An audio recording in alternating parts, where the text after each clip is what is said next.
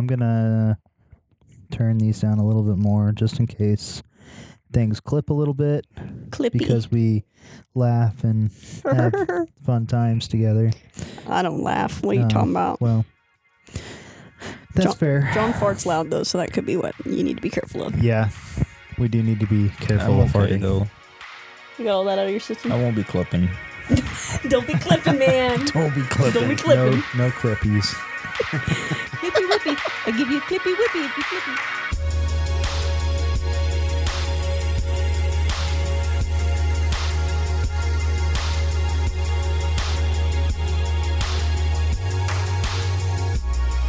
Live from New York. Yeah. It's John and Cody Toad. Exactly. Except it's not New York. It's Joplin, Missouri. Oh! But close enough, right? Just a couple miles apart. Yeah, well, just a little bit. Excellent. Excellent. I'm glad you could be with us today, Jeremiah. You're welcome.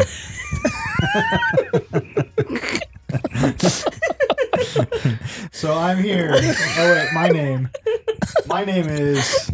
Do you need to know my name? Okay. Hi, my name is Jeremiah Jones, and I like to do podcasts, specifically for the Joplin Toad. I've never actually hosted a podcast, but I've edited all of them together and posted them to our thing to make them live for people to listen to. So I am in charge now for this one with my friends here, John and Cody Toad. But not really Toad. Not Toad. No, John and Cody Martin. I just put you in as John Different and Cody animal. Toad. We're Yeah. Martins, not Toads. Right. John and Cody Toad. I mean Martin.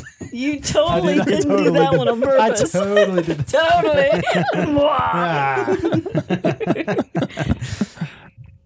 Yes. I'm going to start this again. I think all this should be in the intro. It probably will. Everyone will love it. Everyone will. I'm here with John and Cody Martin. Hooray. Hello. John and Cody. Hi. Well, hello, Jeremiah. We've spent the whole weekend together, and it's been fantastic. I'm glad you guys were able to be here. Indeed, it has Indeed. been. And thank you for being such a lovely host. Well, you're welcome. I try sometimes. My wife's a better host than I am. She so, is, yeah. but we put up with you. No, that's kind. I appreciate that. Oh, it's part of the package. Right. Well, thanks for putting up with my kids. You know, Yeah, they're cool. Yeah. It's just you. Just me. You're right. I'm going to have to get better at that. So we'll get to the reason why. I think we've lost John. It's okay. We will get to the reason why. Reason why. See, this is fun because I can hear it on my headphones, but Oh, that's excellent. you can't. I can hear you, though, and I can hear John and me, so it's almost like I can hear it in the headphones. It's kind of like it. Almost. Okay. Kind of like it. We did clip at some point. I hear crying. Don't be clipping. You're right. Boo. Don't be clipping. So we'll get to the reason why you were here in Joplin in a little bit for this weekend. But why don't you just tell us a little bit about yourselves? Tell us who you are, John and Cody Martin. You can go first, Mr. John. Okay, I'll go first. I'm John Martin, and I write short stories and articles and such. I also do a lot of stuff with my hands, which is why I got into making the journals, is because I really like just seeing all the colors and stuff come together, and then when I'm finished sewing them, it's nice to have a tangible, useful object. But just making them is only half of the beauty. Really, what people put into them is what I would love to be able to see. But, a lot of people don't want you seeing what they put into the journals. So yeah, sometimes I get to see them, sometimes not. But that's the real beauty, is what people put into them. Excellent. That's Mr. John. Now I'm Miss Cody. And Cody, I do art of all sorts. I do a lot of drawing, I do some watercoloring, learning how to do that more. I'm the other half of the journal making process, our business, Little House Journals. I make the covers and come up with the themes and designs, and it's really fun because I can get out all of my artistic juices and different styles. Each journal has its own personality and look, and it's fun. I can do something that's totally like moody and dark and cool, and then flip and do something that's bright and cheery and happy, and I like that flexibility in my art world. I like how, as you said, bright and cheery. The sun came out and totally literally came shone out. into this room. That was great. Like a moment. Did you all hear the Fantastic. angels? They were like, oh. Exactly. Only better than that. That was awesome. I wish we had that on camera. It was epic. Just take our word for it. We're not lying to Leave you. us. That was kind of neat. I tell enjoyed it. people that Cody makes them look pretty, and I just keep them together. The people or the journals? Well, In some ways, that's true. sometimes that's how it works. John is so into his art that he talks to it. That's right. And I just make them pretty. It's okay to talk to your art, John. I appreciate that. Okay. Okay. Speaking truth into your art, literally. I'm confused, but we'll keep No, going. it's all right. I'm great at making people confused. So Congratulations. so we are wanting to talk about Joplin because that's kind of what Toad is all about. So yeah, let's talk a little bit about how Joplin has influenced you as a creative, if it has, or if it's more than that. Like maybe there's people of Joplin that inspired you. Well, Joplin's definitely, in the practical side, one of the places we come to get some of our supplies. You know, we get inspiration from some of the craft stores here and get some goodies for the artsy things we do. But the biggest influence of Joplin, of course, is the people. I mean, we have some very close dear friends in the Limners group that have been huge inspirations for our art and our spiritual walk and just our lives in general. I mean, I can say our friends down here in Joplin have influenced our lives for the better on a level I don't even know that I can come up with a good number to give. It's amazing. They're precious to us. And we come to the Joplin community, gosh, multiple times a month anymore. And it's really awesome, the energy here and the encouragement we've received. We've made some lifelong friends that I don't know how we'd get along without. What do you think, John? Yeah, I mean, those that don't know us, we live an hour away, so there's really not much in our area for us No. right at the moment. I mean, things can always change. People can start stuff, obviously, but the artistic community of Joplin is just really nice because everybody seems to have an open mind about art Yes. and just more understanding that people have different viewpoints on art. Like some people take a little more edgy, darker approach, and then others take a lighter, funner spirit in the art. I think art is taken more seriously, I guess you could say, in Joplin than in the Nevada. Nevada seems very practical in some ways, and art's kind of there is an art community. I'm not gonna say that it's just not real huge that we've seen, or we all need to get together and figure out where we're at. You know, maybe they're out there and they've just not all come together to where we can make something happen. As far as my opinion goes, Joplin has really helped me. Like I say, more so just the people in the community, like the Limners, has really helped spark my writing and just continuing to write. I know Mr. Schultz has been a big influencer with my writing life, even though we've only been around each other maybe maybe 20 times total or more since we met. So it's just kind of neat that we can all influence one another just by, hearing, hey, my book's coming out. It just makes other people start turning their gears in that, maybe I should start writing. And so, then you turn around and then your book's coming out and it's just great. And then you tell the people that sparked you and they're happy for you and they're supportive of you. So it's a nice continuous cycle. Yes, and just the acceptance and encouragement of any form of art or whatever you want to do. And I've been able to find good people I'm trying to learn how to do some watercoloring, and I've had some good friends in the either that lived in the Joplin area recently and have moved or are still in the area that have been awesome to give advice. And thank goodness for the internets. We can not have to drive all the way down here to meet or visit. We can chat over the internets, and that's really helpful. And been really,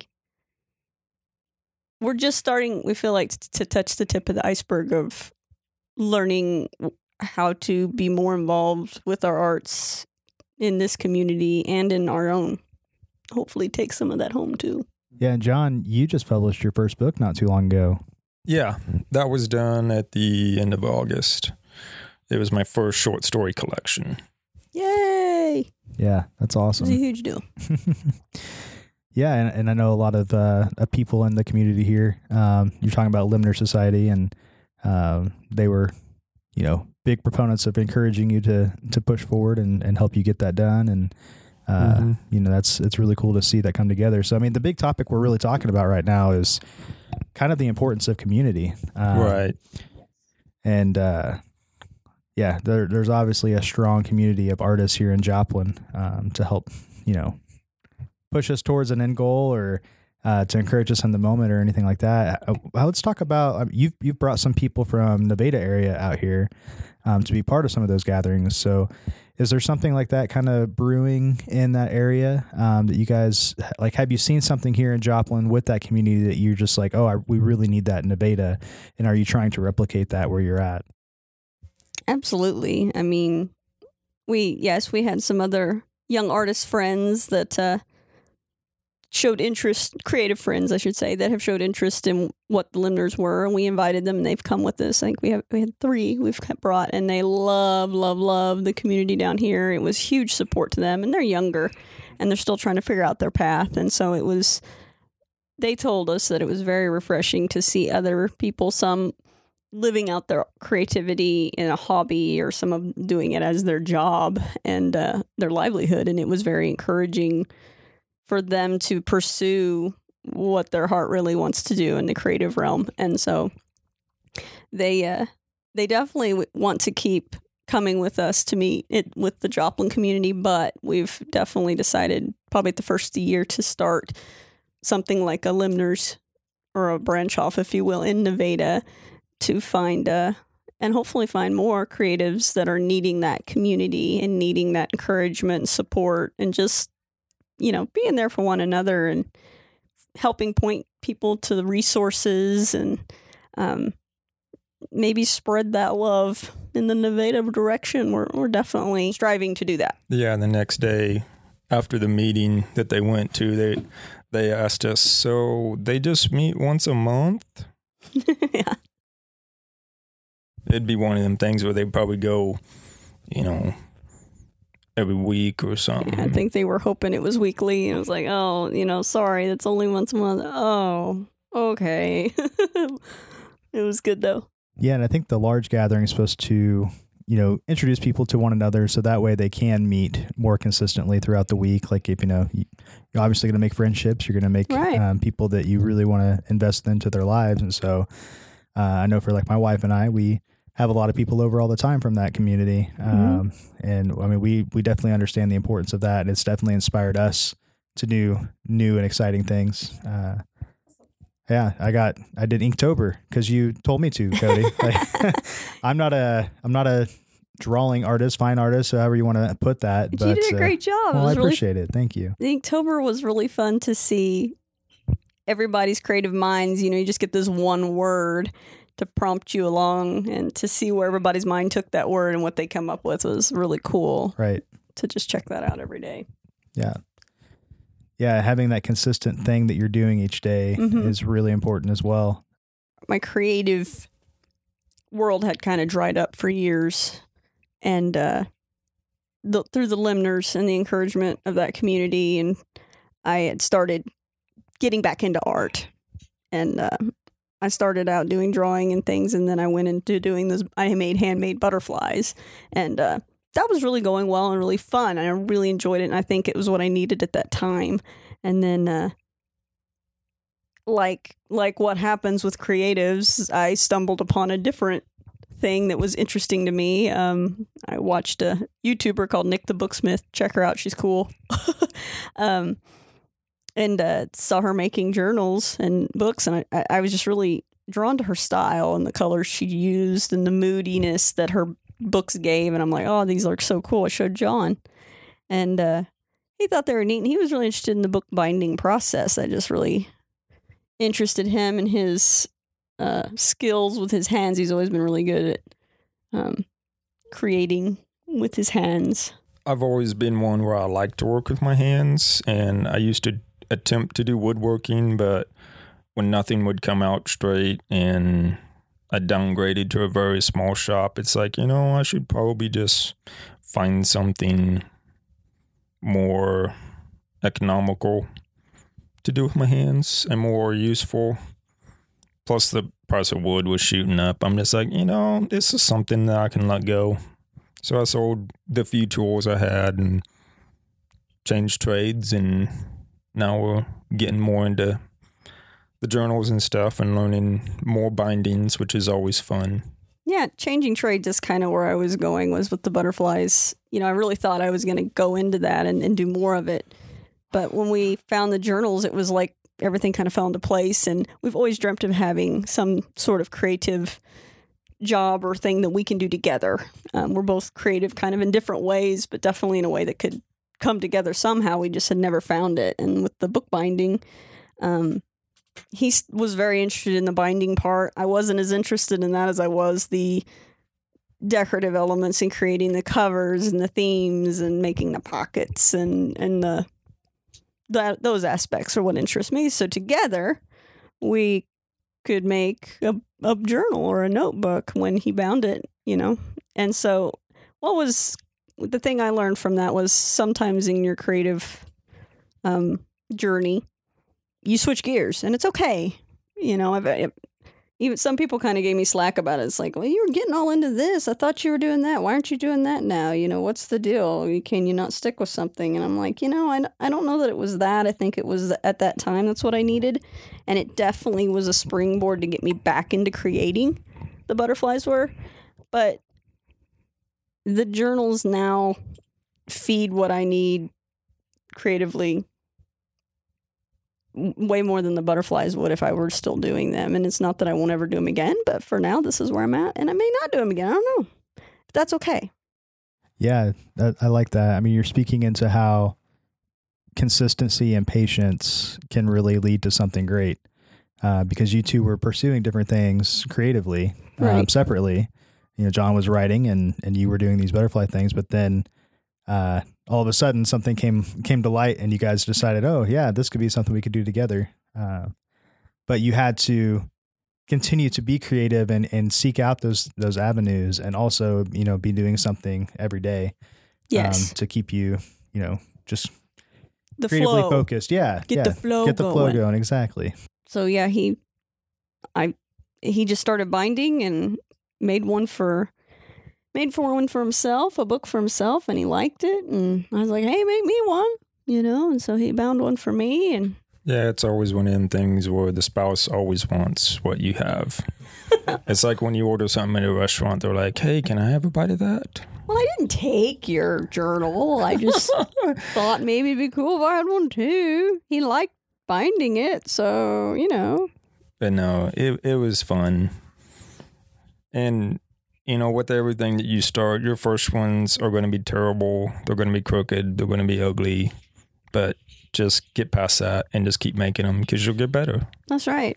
And our materials, we've upgraded what we use now to better quality materials. And we're still learning what people need and like in the journaling world. I mean, we're just barely getting started in that. So it's really exciting how versatile it is. And it's definitely something that we can sit down and be like, oh, hey, John will say, I have an idea for this binding, and we'll sit down and sketch it out and talk about it. And he'll tell me, oh, I've got an idea for a cover you could do, you know. So we go back and forth and have some really cool conversations and feed each other's creativity, I think. Yeah, it's kind of nerdy and technical at times because we'll talk about like paper grains and, you know, well, this paper is too thick to use for that, or, you know, these colors don't work together, or just boring stuff. I need a 1/4 of an inch space here with your image on the cover so that I can put the thread through there. And, you know, some of it's technical, but then we get to the fun parts. Yeah.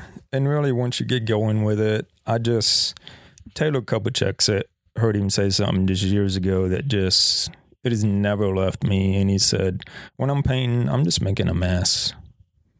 Yeah. I mean, this guy's a phenomenal painter, and he's like, yeah, I'm just making a mess, just slapping the paint on it.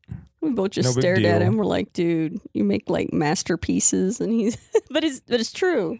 And so that's the attitude I've tried to adapt with the journals is like, yeah, I'm just folding paper, stabbing holes in it and putting thread through it. It's not that big a deal to me. But like I said earlier, the true beauty for me is what people put into it. You know, their memories, their emotions, you know, what they're working through, or even their drawings or sketches for the sketchbooks. I mean, and I've definitely learned the beauty and value of a handmade item. I think it didn't sink in for me until at my birthday back this summer. Mark's wife Autumn makes these beautiful pottery. Nine Art Ceramics. Thanks, John. And she does beautiful work. And I had mentioned at one point, or maybe I hadn't, and you just were so intuitive and you knew. I knew that she loved Autumn's work, and so before I knew that she wanted anything, I had messaged Autumn and said, hey, make me a couple bowls. You know, Cody's birthday is coming up on June, and I'd like to get them. And so she got them made, and I'm like, you know, that's great. And so we arranged payment, and then the sneaky part came where it's like, okay, we live an hour apart. I don't want you to mail it to me, but yet we're going to meet at this retreat, so let's figure out how to sneak it. And so it was funny because the shoebox that it came in was like decorated for Valentine's Day, and it said like, you know, I love you, happy Valentine's Day. Your and I'm like, this is perfect. It. And it sat basically in the common room the entire weekend and was never bothered. And she walked past it, I don't know how many times. It just looked like a box of stuff somebody set down. I had no idea, you know. And it was hidden in plain sight. So finally, on the last day, I snuck it out to the car. I thought for sure she'd see me because I went out the front porch, walked all the way around the house with this shoebox very conspicuously. All she had to do was see me and know I was doing something. I'm so oblivious to things. But luckily she didn't see me, and I got it home. And she had talked on the way home, and she'd love to have a couple bowls made for Autumn, you know, and she'd love for them to be blue. And I'm just like, oh, okay, yeah, we can see if we can do that. And it was still a couple days early, but I knew that there was no way I could hide this Valentine's Day decorated box anywhere where she wouldn't find it, because our house is super small. And so we was unloading the car, and I just brought it in. I'm like, oh, hey, here's an extra box for you. She's like, well, what is this? And I'm like, just open it. And it was a couple blue bowls, exactly as she talked about on the way home. She's like, how did you do that? I was so stunned. Like, my jaw just dropped. I'm like, how? What? I just had said, like, the day before, too. And John's pulling magic tricks over here. it was amazing. And I just cried. I cried. It's like she probably bawled. I did. I don't know. I'm like that. But, I mean, it was so sentimental to me. Not only was it, you know, the trickery that went into getting it to me, to hiding it, which was fun, but the beauty that it was a friend of mine made them. And they almost have a glow. They have a presence. I mean, those bowls are so precious to me. And I think of so many things when I see them. And it wasn't till I received them that I realized the power of a handmade gift or handmade item. And it started to resonate with me that with our journals, we can bless others with that feeling, that joyful energy. I guess they almost have a life to the to me to of them their own. Anything that's handmade now, I just it's become so special, and it's so fun to see the journals in the hands of people, and when they genuinely, you can tell, are just touched to have something that was handcrafted, and looking at the stitching and checking out all the details of it and admiring it, and it gives me that feeling all over again. So it's a level of a gift that supersedes anything to me that you could buy at a box store or whatever. There's heart put in to every handmade item. Or two, going along with that is anymore when I see something handmade, I see that person's time and energy. I don't just see an object. Yeah, that they struggled to learn how to do whatever that is, and this is where they're at in their craft, and it's so awesome to get to be a part of owning a piece of that right. story. Right, and used to it would take me over 2 hours to sew a journal. Now I can do it under 2, and it's just reminding yourself that you're slow and awkward at first, but with time, with practice, you get better and faster, and you understand it better. Yeah, that's great. I like that. So you were talking about the beauty of handmade objects, crafts. Yes. You were here this weekend for such an event, the Hip Handmade Market at Empire Market. And let's talk about that experience a little bit. How do you see that impacting Joplin? How do you see that event being good for an area like this? Just talk about your first experience with that. Well, I got to say, I was so surprised. The atmosphere and the energy and just the general excitement of people. Yes. Getting to see all this stuff, because, I mean, some of those other vendors like us, they're an hour away. At least, yeah. I mean, there was a silversmith there that their work was just absolutely beautiful, and it's all done by hand. And I've never seen anything like it. I mean, every one of their pieces was unique. And, it was a big shock, because the week before we went to Kansas City to a show up there, and it was just a totally different experience. People would just buzz by you and not even look at you and stuff. And this one, people would actually stop and talk to you and, actually ask questions and stuff. Genuinely, the Joplin community that came were genuinely interested in the handcrafted nature of the items and talking to the craftsmen, and it was so encouraging to see the support of the handmade community, that those that came to shop at the Hip Handmade Market. It was very encouraging as a maker to see how many people were happy to purchase, these unique items, and tickled to have them for Christmas gifts or just for themselves or whatever. It was, as a maker, it really, I think, for John and I both, has encouraged us to be a part more and make more and continue it. Oh, and two, it was nice for the adults to, I heard a lot of them say, they were talking to the children saying, be gentle with it. There was a lot of respect for all the products. Yeah. And I didn't really get that vibe in Kansas City. In Kansas City, majority of people just blew us off. Oh, they're just books. big deal. You could tell that wasn't the atmosphere for us.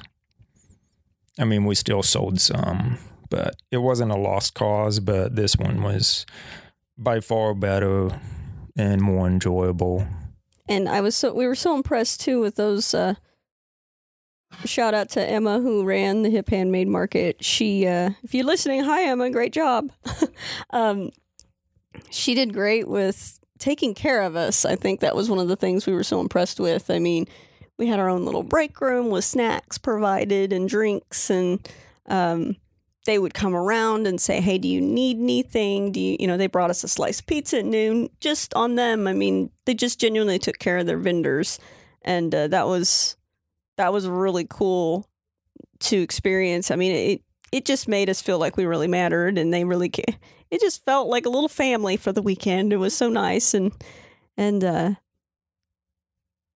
it was just the effort put in and the heart poured into the decorations and the music. We loved the music. It just made for an excellent atmosphere. The Empire Building is so cool, and the Empire Market, we're excited to be a part of that holiday market coming up too, Empire Holiday Market, and I think would love to see this kind of energy in our town. Would be awesome. We have a lot of unfortunately vacant buildings from businesses that have had to move on, and it would be so cool to see something like the Empire Market come to life in Nevada to that degree. And the biggest part is our community doesn't necessarily support that.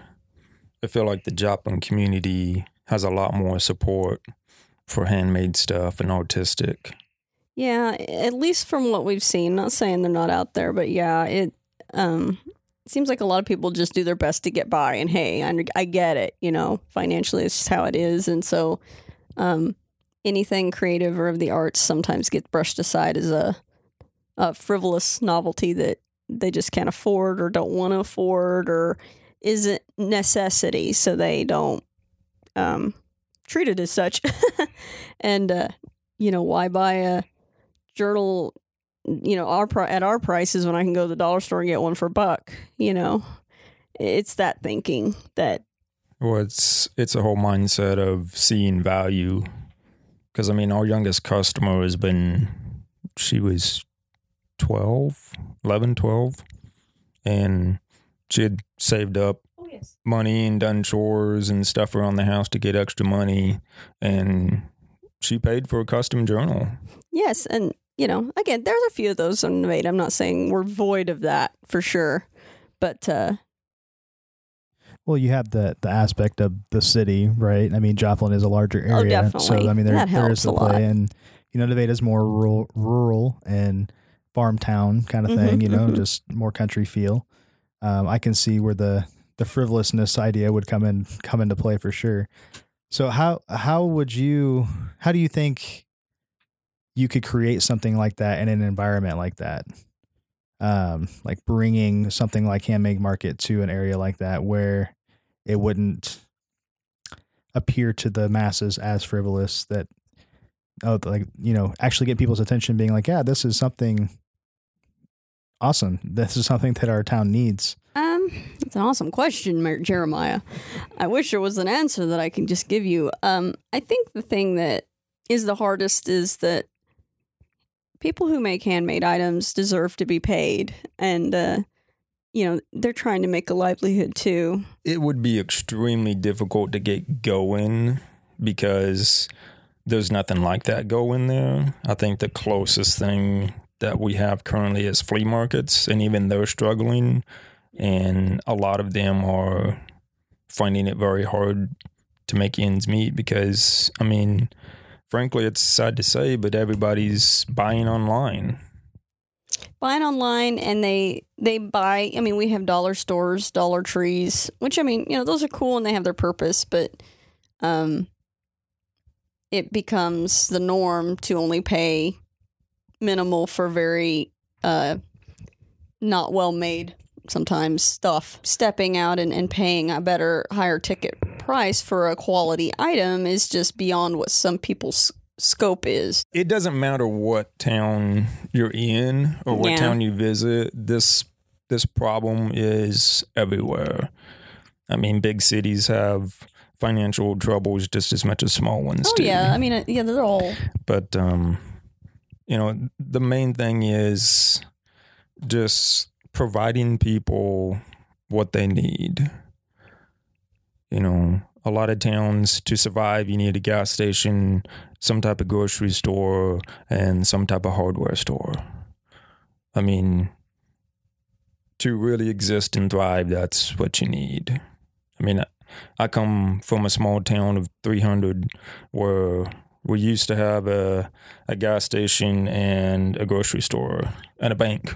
Ooh, a bank. And a school, and that was it. And it's still okay. I mean, it hasn't grown any. The grocery store is shut down now. But, the gas station carries a gallon of milk and bread. So gas, milk, and bread is really the essentials when the power goes out anyway. So there's obviously a struggle for artists in rural areas. Absolutely. So I guess maybe that's more what I'm trying to hit at is like maybe talk more about how being an artist in a rural area impacts your craft. Yeah, I see. That's good. I would say the biggest issue is just exposure. Yes. And also the fact that when you're in a smaller community, everybody knows you personally. And sometimes they attach your lifestyle or your personal issues with your product. Right.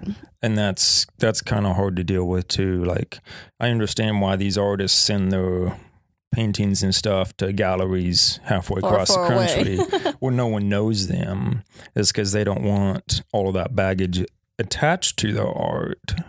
And thankfully, we're living in a time where exposure to larger masses online is definitely easier. I can't imagine being an artist in a rural community, even 10 years ago, 15 years ago. I mean, it would be even worse to try to find a way to get your stuff out there and to get people interested. It's an interesting, I guess, dichotomy or kind of a catch-22 is like when you start something, you want the exposure because you're trying to get your stuff out there. Right. Like, you're trying to get people to buy your stuff. But what you're saying is in a rural area, everyone knows you and they're trying to attach all this, baggage or whatever, to your work. Sometimes, it's kind of an interesting thing to juggle. I could see. And I mean, and it's a good incentive. My mom always said, always be kind to people. You never know in the next 10 years who that person could be your boss one day. Too, you don't know who's related to who. Well, especially in a small community. If you the ripple effect is huge. Say the wrong thing, you're going to have the entire community against you. But, and I think there are people in our community that would be interested in supporting us, but they aren't financially able to pay a handmade price. And so we have to, as artists, decide, is there a way that we can make a product and still be able to, meet our needs financially for what we've got to do, but also provide something for them that they feel comfortable purchasing and not going to be a burden to them financially. And I mean, that's something we saw at the handmade market too. There's different types of shoppers or folks that are happy to buy the larger, higher ticket items, but then there's some that are wanting little things, and we're wanting to explore maybe some smaller made journals or notebooks, or we're toying around with some different ideas to what we can have available for those that would like to support us, but not pay some of the higher end prices. And strange enough, the novelty of an item makes a huge difference. Like the big thing right now with like journals and stuff is the little bitty key ring and necklace ones. But I mean, we're going to have to really figure out a very efficient way to make them, because there's people online selling them for $20 or something, and or less. Or less. And really, that's another difficult aspect about starting a creative business, is that all these other people, well, I'm not saying that there's a lot, but there's a good portion of people that don't price their stuff accordingly. They don't pay themselves. And you can't compete when there's 10 other people selling it for less than half of what you're charging. That's a really good point, because that brings up something I've heard multiple times in our area. Other creative people who make things who undercut themselves. I'll say they don't pay themselves an appropriate wage. Either they're barely breaking even or sometimes going in the hole to make their craft. And they will simply say, there's no way you can pay yourself an hourly wage. It just can't work. And I've watched 2 or 3 people in the area agree, oh no, you just can't. I don't agree. I mean, and if you're wanting to build a business, you need to find that way to. We have bills too. I mean, just because we're creative and what we make is not, at a 9-to-5 job, we have an electric bill, we have, things we have to pay for to live, food. Right. I mean, we have internet bills because we want to have a website. Right. We do social media as much as we can, and there's bills that we have to pay, and so there's also an extreme amount of education that we have to do to the customers.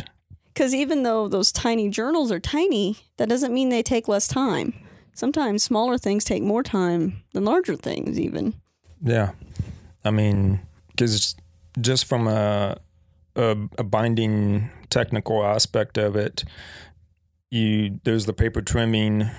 You gotta, get them all the same size, and you gotta punch them all in the same spot so the thread lines up, and then you gotta figure out a cover. I mean, there's just as much work, if not more, that goes into a little bitty thing. But yet, right. People equate size with the price tag, and that's not always the case. Right. I mean, for us, honestly, the full-size journals are the most cost-efficient for us to make because there's minimal trimming. We've sourced our materials to where one book board will get us 2 journals out of 2 full-size journals.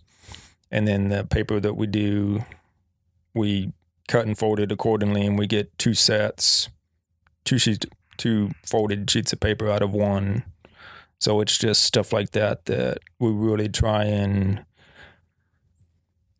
I guess there's just a whole lot of technicality when it comes to making stuff like this that people don't understand happens. And I think the other thing is we're not just making the craft and figuring out how to make our craft. We're figuring out how to price it. We're figuring out how to sell it. We're figuring out how to advertise it. I mean, there is no formula that you just plug this into. I mean, there's people out there that say they have it, but they want you to, sign up for their program, and then you may or may not come out with something useful in the end. There are some out there that maybe are, but a lot of those programs are just, this worked for me, so I'm sure it's going to work for you. Just pay, XYZ. Hundreds of dollars for it. Right. And, just because that's the other thing I've learned, I think, in the creative business, and some of my Joplin friends have helped me understand, is just because one way works for you doesn't mean it works for everybody. And what is normal for Jeremiah may not be normal for John and Cody, and work for, both families. And with our business, developing how we price and figuring all that out. And we put hours and hours in thought and research into doing this to the best way that we can for our customer as well as ourselves. Because again, if we don't take care of ourselves, we can't take care of our customer. Right. I mean, there's ways that we could reduce our prices even more by, I looked into like wholesale for the book board, and it was like several thousands of dollars for a pallet of book board. And I'm like, hey, Cody, it's actually cheaper this way. Well, it's great. We live in a 425 square foot house. Where are we going to put a pallet? Yeah. And then you got to have, and then it's a giant board, and then you got to figure out how to cut it down. So again, we have to do what works for us. Right. And that's the thing, these big box stores, they buy these journals and books for little or nothing because they're made in a factory by multiple people doing one step of the process. I mean, in these factories, there's one person cutting bookboard. That's all they do, 9 to 5, 40 hours a week. 9 to 5 if they're lucky, depending on where they are. Oh, yeah. But I mean, you know, we have to source our materials the best that we can because we know that the more that we pay, the more the customer has to pay. Right. And I can't tell you how many hours I've spent sourcing materials alone and then even doubting that what I'm ordering is going to work for us. Because I've ordered stuff and I'm like, well, that didn't work. Yeah. And so now I got to figure out what to do with it. Like I have some eyelets that are too thin and I'm like, well, it's not going to work for what I wanted. Find something to do with those. Stick them in a drawer until we figure it out. But I guess that's, you know, what a lot of people don't understand is that a creative's buying power affects the overall price. Like our buying power isn't that great because our budget is extremely limited. I mean, there's some really nice material out there I'd love to buy, but when it comes down to it, it's just not practical. And we don't want to, you know, buy the cheapest thing we can because we do want to have a quality item. We want people to walk away with a well-made item that's going to last for them and be the type of paper they need for the type of pen that they want to use and hold up to, you know, what their daily lives are going to do to it, you know, to the best of our ability.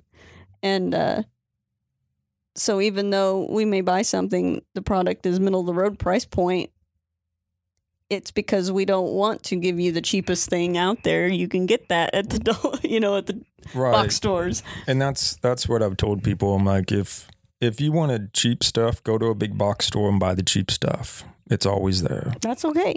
If that's what you need, that's what you want. And that doesn't bother me at all. I mean, get what you need, you know, especially if you're trying to process your emotions and thoughts and stuff, you know, whatever, do whatever means that you need to, you know, use a yellow pad or use scratch paper or coloring book or whatever you got to use. Whatever it takes. I mean, but if you want to give a special gift, if you want something that's handmade and has that heart and soul poured into it, and you want to have that as part of your collection of what you need to get, you know, and you can do that. We're here for you. We're happy to do that, and we love providing that for people. But we get it. Not everybody can do that, and that's okay. Yeah. I mean, we made a Bigfoot-themed sketchbook for someone. I mean, you're not going to find that anywhere. Or you might find it at the Bigfoot convention or something. I believe the instructions were I want it bright and cheery with maybe a little bit of Bigfoot. We're all right. That's awesome. And it was really cute. I think we have if you want to see, I think it's under our custom order or our gallery section of our website. I believe it's on there. It's there, and if it's not, I'll make it there. It's a hoot. But yeah, the interaction with the people is what really makes it fun for us, because sometimes we even get to hear what they're going to use it for. Like we made a prayer journal. Well, she ended up using it for a prayer journal. And another lady contacted us. Her son had passed away at a very young age. He was 23 or 32. He was all right. Yeah, he's like in his 30s with kids. And but anyway, she had his obituary papers, and she's like, "Can you make a journal out of this?" And we're like, "Yeah, let's bring it over and we'll look at it." And we ended up making that for her, and she accidentally had to give it to a family member because they thought it was a gift for them. And so she was like, "Can you make me another one? Can we do that again?" And so she brought us more papers and we made her another one. But that was really special for us because, the grieving process is so hard for people. And he was so young at that time, and he meant a lot to the family. And so I really took my time with that one, and I made sure to do it to the best that I could. Yeah, we really do try to pour our heart into them. It really turned out nice.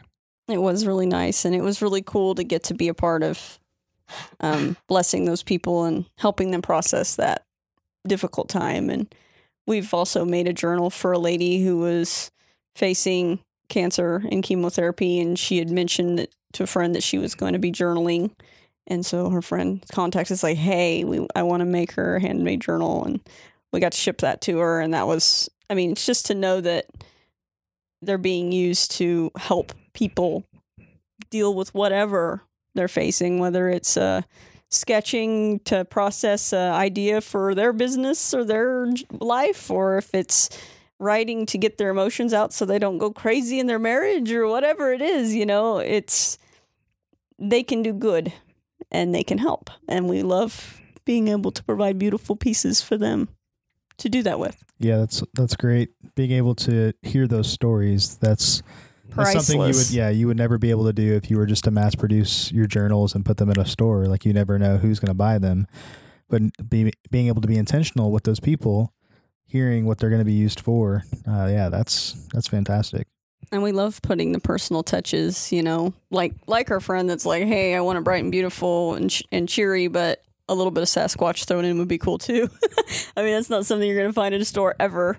And to be able to honor their personal request and pour their personality and their uniqueness into a gift item or these pieces is, it's an honor. It's a joy. I get a huge thrill out of trying to get, when a person explained to me, maybe they're not as creative themselves, but they have a vision in their head. And so I visit with them to try to get out what it is they're seeing or what it is they're hoping for. And, I sit and painstakingly go through all these papers and create in my mind what I think I'm getting from them. And then to show them, to reveal to them the final product. And they're like, oh, you nailed it. This is awesome. I absolutely love it. It's over the moon. That's the best feeling. Yeah, and too, from my aspect of it, Cody makes them pretty, but I got to make sure that they stay together.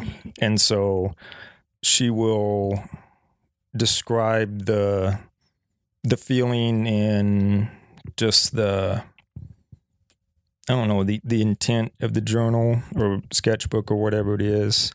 And so then I'll start mentally going through the different bindings and the different thread colors, because, some bindings look harder than others, more so like hard angles and stuff, and others are more loopy and airy and almost softer. And so a lot of people don't understand the stitching process, which is fine. I don't understand a lot of things as well, but just to be able to extend the binding into the overall piece is really nice. Yeah, I told John, I was like, without you, I would just be making these pieces of book board look pretty, and they would be just a flat, inanimate, useless thing.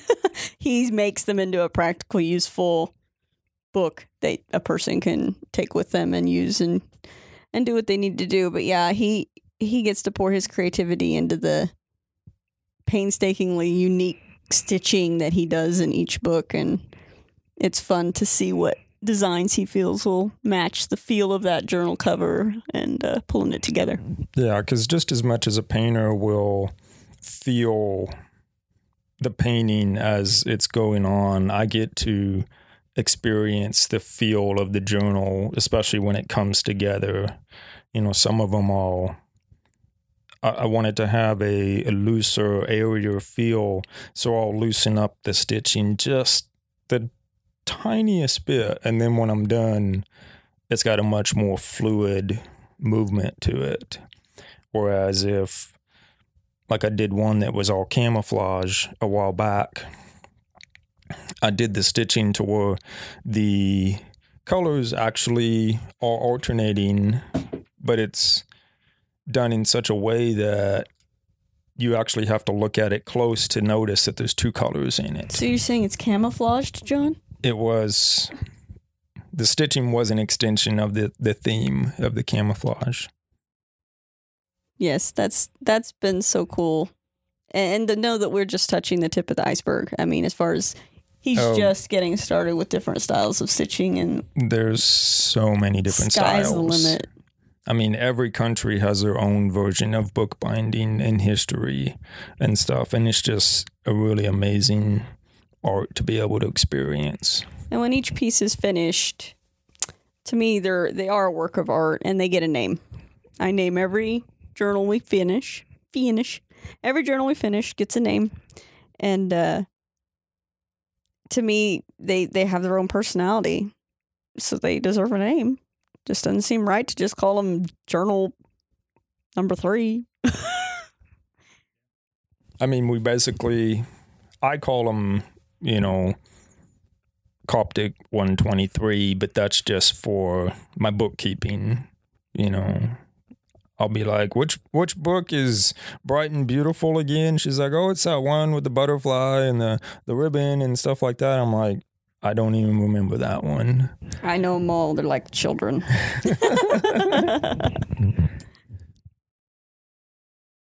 Cool. Maybe talk a little about being married and running a creative business together. That is tricky. It is. Is very, very tricky, but because possible. It's very doable, but you have to have a ton of patience. And communication is so important. Yeah. The main thing with starting a business is that there is so much you will not understand, and you have to learn. And be patient with one another as you try to figure it out. Yeah. I mean, everybody has strengths and weaknesses, and both of ours is numbers. And so is our weakness. Big time. We had to get with a CPA and be like, okay, we need you to baby step us through the process of doing taxes. And she's like, no problem. And so it's just finding, I don't want to say resources, but being willing to ask for help when you need it. Yeah, absolutely ask for help. With taxes, with forms, or whatever your weakness is. Yeah. I mean, if you have an online presence, you're going to have to learn SEO, and you're going to have to learn to write decent copy, which it's not easy. And I've done it for like close to 100 journals now, and I still feel so awkward when I'm writing it. I'm like, this feels so weird to write this way, but I mean, writing copy is an art form, just like painting and binding is an art form. And you have to learn how to price your stuff. You have to keep you have to keep yourself organized. And I think the big thing we've had to do with being married, running a business in our home together, is, you watch when the other one's struggling. I mean, your spouse, what they deal with. And when there's a situation like a business issue that needs to be discussed, I would approach him and just say, okay, I need to speak to you as a business partner right now.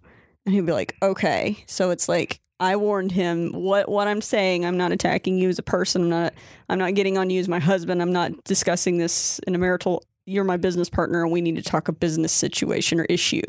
And this is what I'm seeing. And so he was prepared mentally because I warned him, hey, this is what I'm needing. This is what I'm asking for. And we wouldn't let any marital road bumps, speed bumps. Any kind of marital issues that might be or get in the way, we could focus on the business part. And not, I guess in a way you keep it separate, but it can't be completely because the business is part of who I am. It's part of who you are. It's a part of who you are, absolutely. I mean, you can you can remove it to a certain point, but especially if you're operating out of your home like we are, it's always there. I mean, there is nothing that you can do really to get it out of sight except maybe throw a blanket over it or something. And for us, that'd be half our house. Yeah. And it'd just be weird. So far, we've not run into wishing that we needed to get physically away from it too much. We've been pretty good with allowing ourselves breaks. We take our dog for a walk. We take a good long break for supper and, watch something and get our minds off of it. And you still have a life. Right. I mean, yes, you need to work hard and get your business going, but at the same time, don't forget to have a life. Don't forget to live, yeah. And don't forget your friends, don't forget your family. Don't forget you're still a husband and a wife, and you have to keep your marriage. We still have to put food on the table. One of us has to stop and cook dinner. One of us still has to stop and dishes have to be done. The household has to be kept. And I guess some of the time management that's involved there and communicating, but not having to be nasty about it and just saying, hey, I've noticed, it'd be great if you'd help out with this because, I'm struggling with that. Or, hey, I've noticed you've done this. Can you please help me out by not doing that? But not like,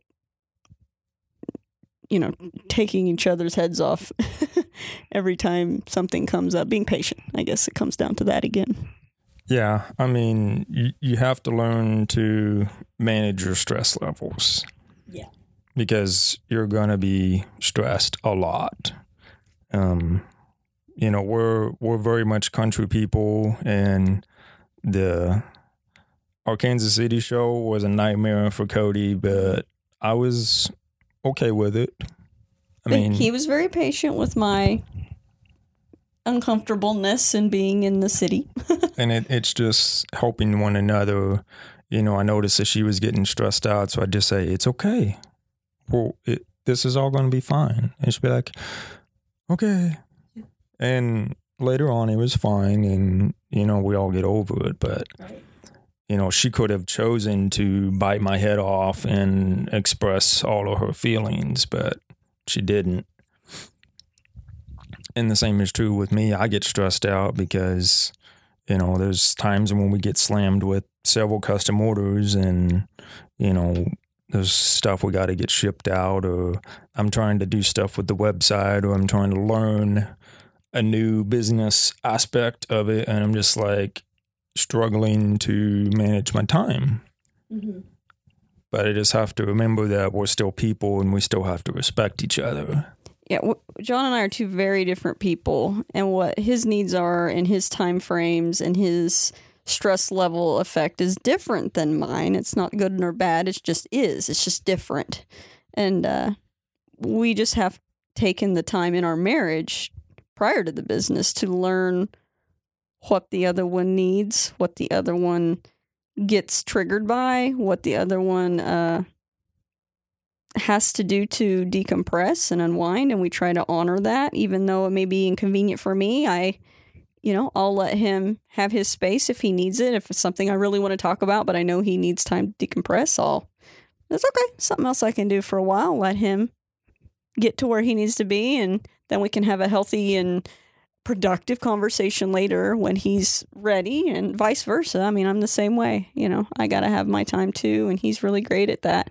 And so we're a team. We're not out. No one's trying to be better than the other one. No one's trying to outdo the other one. Right. I mean, everything that you do and say, it's either going to add to your marriage or it's going to chip away. Right. And that's just the visual that I keep in mind. It's because there's several times where I have to bite my tongue and just say, you know what? It is not worth saying this. Yep. Even though I really want to, and I'm completely justified in saying it, I know in my core that it's going to chip away at our relationship and our marriage is going to suffer. And I'm just like, it's not worth it. It's not, because there's plenty of times that I know I could have poked a button and really gotten my point across. But for what? What, just to make you more upset at me and then blow up something to where It's we not ruin our worth it. evening. It's not worth it. Life's too short. Not at all worth it. And so, especially when you're running a business together, you're not only wanting to keep the peace in your home, because a home should be a peaceful place. You're wanting to maintain an enjoyable workspace. So, Where else you gonna go? Yeah. Especially with us. With us, we're just like, I guess you're either going to go outside or go up to the loft, because that's the options. Yeah. Go shut yourself in the bathroom. We have like 400 square foot. I mean, where are you gonna go? Right. So, but John, something, and we do sometimes need space. He'll put his headphones on, listen to a podcast or some music, and I'll watch something on YouTube. And even though we're near each other, we're in our own worlds in a sense, working. And then other times we'll listen to something together and talk about it. Whatever we need, being flexible and communicate. What are you feeling? What are you thinking? So a lot of these podcasts have been geared towards like inspiring or encouraging creatives. So I guess if there's a last bit of words you could say, maybe towards what we've been talking about, either like, maybe you're speaking to the creative that's just recently started a business or has this vision that they'd like to see come to fruition. What would you encourage them in that, or just in their creative process in general? What would you encourage them in? Just go ahead and go off of that a little bit. My final words towards creatives would be kind to yourself. Be understanding with yourself. You're learning, you're growing, you're not there yet, and you'll never be completely there. So don't be afraid to practice. I needed to hear this because I struggle with allowing myself time to practice. Not only practice, but play. And play. That's really important too. And I'm still learning that. But letting yourself have time to play and learn and grow and do your creative thing because you love it, and don't get stuck on the monetary factor and how can I make money with this. The journals just kind of happened. I mean, we enjoyed doing it, we liked doing it, and then it became, hey, would you ever sell those? So some of that happens organically and naturally, and usually that's the best thing. So don't push it, don't overdo it yourself to where you no longer enjoy what you do just to make a buck. Love it and remember you're creative because it's part of who you are, and it's something you enjoy, and it should be something you enjoy. Yeah. Even if you're just starting a craft or something, just keep doing it. I mean, the money should be well in the back of your mind, especially when you're just starting off. Your stuff's not going to be as good as it could be, but just keep playing, especially play as much as you practice. Because if you're not enjoying it, then what's the point? Challenge yourself, learn new techniques, like for me, it's learn new bindings, learn new methods, but definitely challenge yourself and just keep doing it. Find the market that appeals. Find your people, I guess. Yes. Because craft shows don't work for us just because that's a different mindset of people, but art shows seem to be more where our people are.